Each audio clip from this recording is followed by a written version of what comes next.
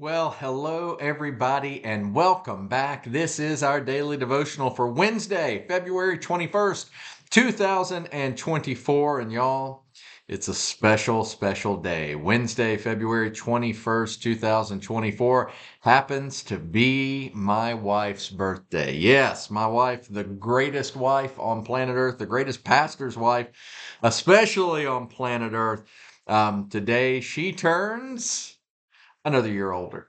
But really and truly, she is more beautiful than the day that we got married and is a profound blessing. And at some point, she will see this. So happy birthday, dear. Right now, it's not exactly the birthday activities that one would necessarily want. Y'all may know this and you may not. She's actually a teacher. She teaches for the co-op that my daughter is a part of. And so she's by the time this comes out, she'll actually be on her way to school. But nevertheless, throughout the day, she'll be focusing on things like Latin and math and that sort of stuff, algebra, instead of celebrating her birthday. But nevertheless, it's a great day for us, and I wish her a very happy birthday. Now, thank you for permitting that indulgence on my part. It's good to be back with y'all today, and I hope that this finds all of you doing very well, no matter when you happen to find this. It's the Lord that has brought you here. The Lord has worked it out so that you can see this video that we come to, or maybe you're hearing it on sermon audio, only audio. I've always been told I have a face for radio, so if you're just listening, that's probably a good thing too. But nevertheless, it is good to be back, especially as we continue today, making our way through the book of Acts. Do you remember yesterday what we talked about? Going all the way back to Matthew 10, Jesus gave his disciples the instructions to be as innocent as doves and shrewd as serpents. We see that on display in Paul in Acts chapter 23 when he deals with the Sanhedrin, right? In the midst of all the craziness going on, I finally got to the shrewd as a serpent part. In the midst of this craziness where everybody there is against him, Paul decides to say, whoa, wait a second. I'm a Pharisee and I'm the son of a Pharisee. And the only reason that this is happening to me, brothers, is because my hope is in the resurrection. Now, as we talked about yesterday, if you didn't watch yesterday, you need to go back and watch yesterday, not only for the sake of our time in Acts, but for the sake of understanding the Sadducees and the Pharisees in Jesus' time, right? The teachers of the law, the priests. You need to understand the dynamics that were going on there. Basically, Israel was a two-party system. Neither of the two parties got along with each other. There was no such thing as bipartisanship. Sound familiar, right? So what Paul did in this stroke of wisdom, he was innocent as a dove because his hope really is in the resurrection. As he talked about to the church in Thessalonica, our hope is in the resurrection of the dead. But him saying this would kind of be like somebody testifying before Congress and saying to Congress, I don't even know why I'm here. The only reason you have me here is that I'm in favor of transgender rights. And then, of course, all the Democrats would explode on the Republicans for that. And then if they said, you know what, the only reason I'm here is that I support big oil, right? And and tax cuts. And then all the Republicans would jump on the Democrats, right? It's just such a divided time in our nation's history in terms of bipartisan politics, right?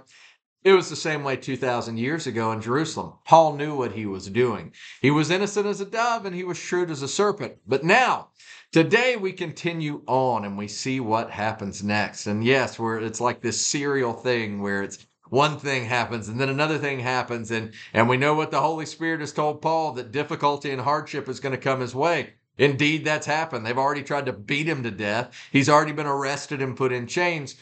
But we will see what happens next. First, let's pray.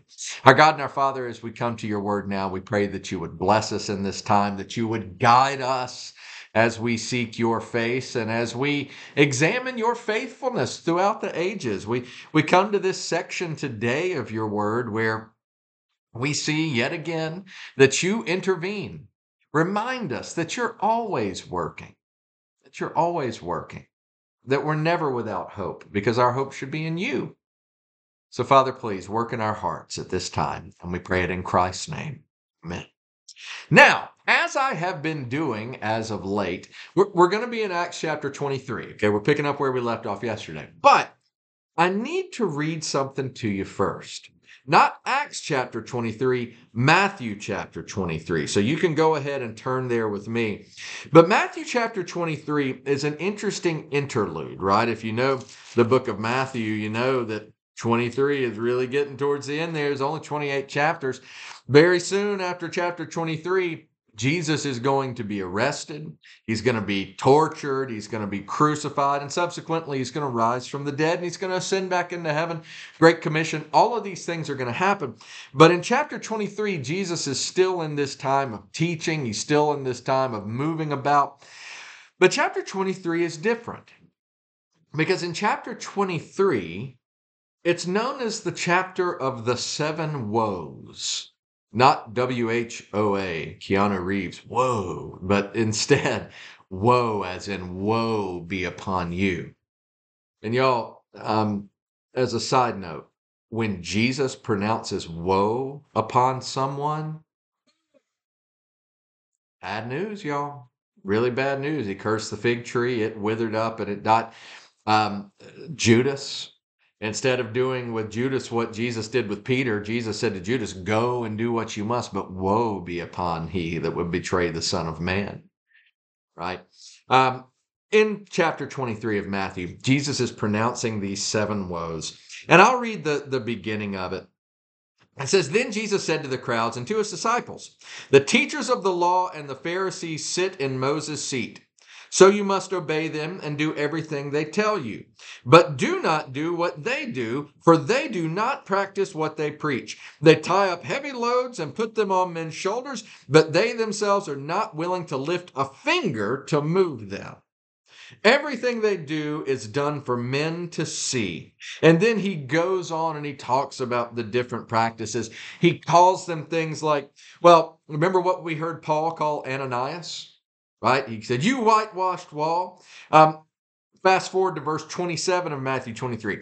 Woe to you, teachers of the law and Pharisees, you hypocrites! You are like whitewashed tombs, which look beautiful on the outside, but on the inside are full of dead men's bones and everything unclean.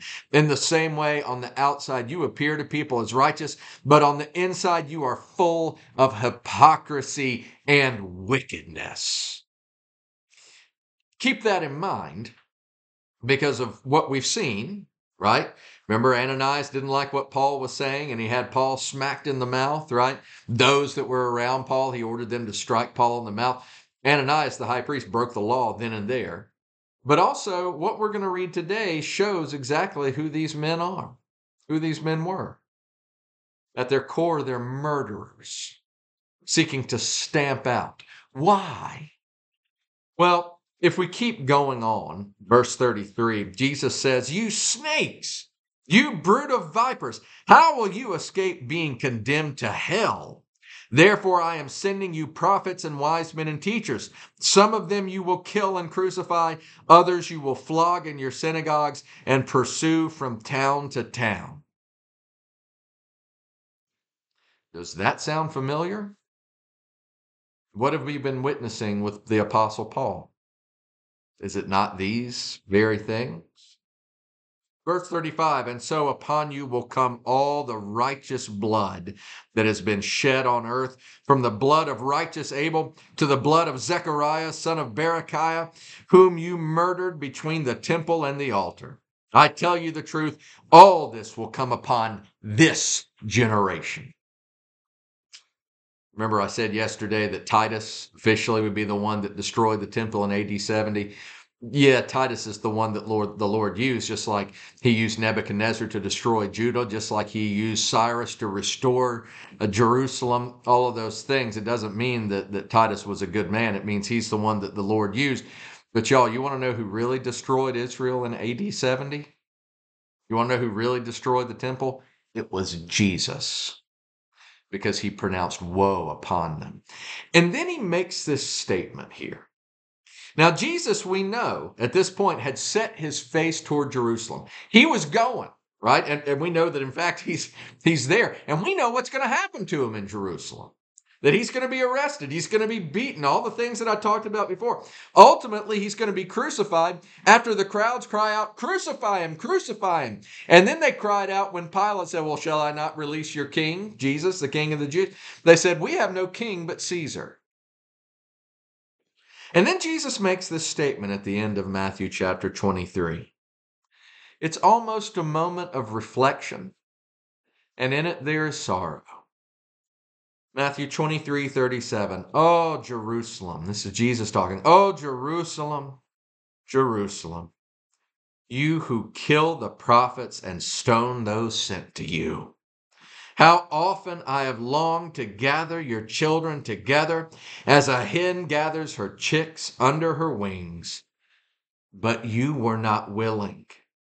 Look, your house is left to you desolate. For I tell you, you will not see me again until you say, blessed is he who comes in the name of the Lord.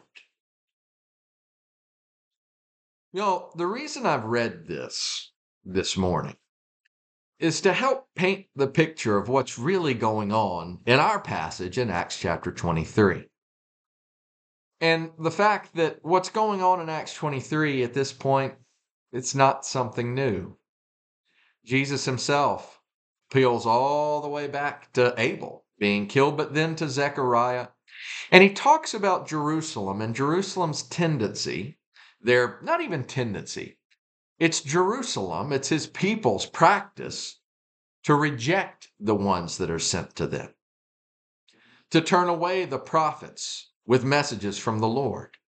And we see it, don't we? Isaiah. Certainly we see it with Jeremiah. I mean, it's all throughout the Old Testament. When God's people were wayward, God lifted up a prophet and they turned against him. Always prone to wander. What do we see with Paul here? If you want to know what's really going on, why they really hate Paul, this is why. And to what extent do they hate him? Acts chapter 23, verse 12 is where we pick up today. This is right after the Lord has come to Paul. The Lord himself has come to Paul, stood beside him and said, take courage, as you have testified about me in Jerusalem, so you must also testify in Rome. This is where we find out that Jerusalem was not the ultimate, I don't want to say prize, but wasn't the ultimate destination for Paul. The Lord sent him to Rome, ultimately, the center of the known world at that point. But what we find next harkens back to the pattern of how the Jews responded to the prophets that the Lord sent. It harkens back to the woe pronounced upon them in Matthew 23 by our Lord. It harkens back to what Jesus said, this desire, oh, Jerusalem, Jerusalem, how I have longed to gather you to me like a hen gathers her chicks under her wing, but you were not willing. Jerusalem, Jerusalem, you who kill the prophets. Acts 23, verse 12. The next morning, the Jews formed a conspiracy and bound themselves with an oath not to eat or drink until they had killed Paul. More than 40 men were involved in this plot.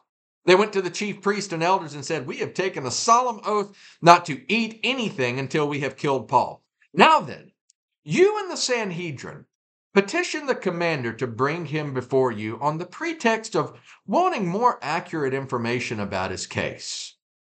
We are ready to kill him before he gets here.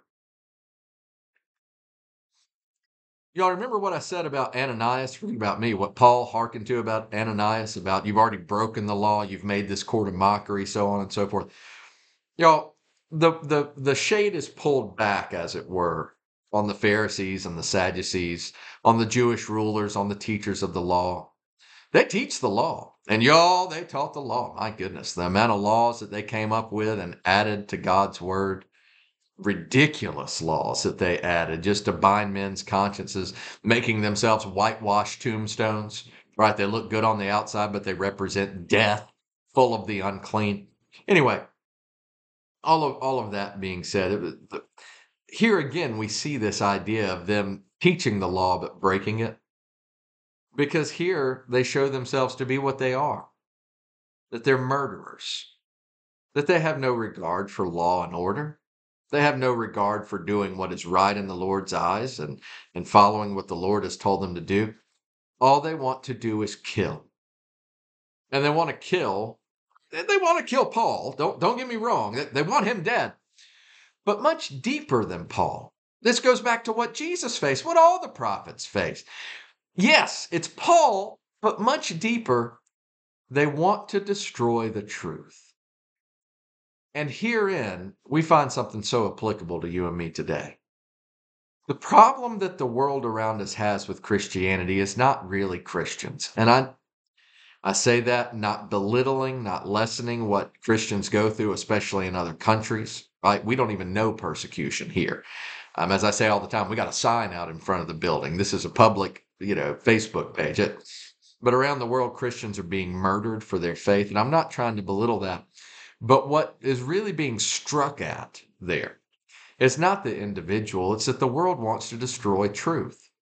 The world hasn't changed, y'all. John chapter 1 it talks about Jesus being the light that was the life of men. And it says the darkness tried to overcome the light, but the darkness couldn't. Doesn't mean that the darkness doesn't still try to overcome the light, to destroy truth at every turn. And the world, when it has that goal, is so pragmatic. You know what that word means, pragmatic? It's basically the idea that the ends justify the means. That as long as you accomplish what you want to accomplish, it doesn't matter how you do it. You got a bill to pay. If you're a pragmatic person, well, I'm just going to rob a bank. Or I'll break into somebody's house and steal money, and then I'll pay my bills, and everything will be fine because the bill's been paid. And they miss the offense along the way. So it is with these people.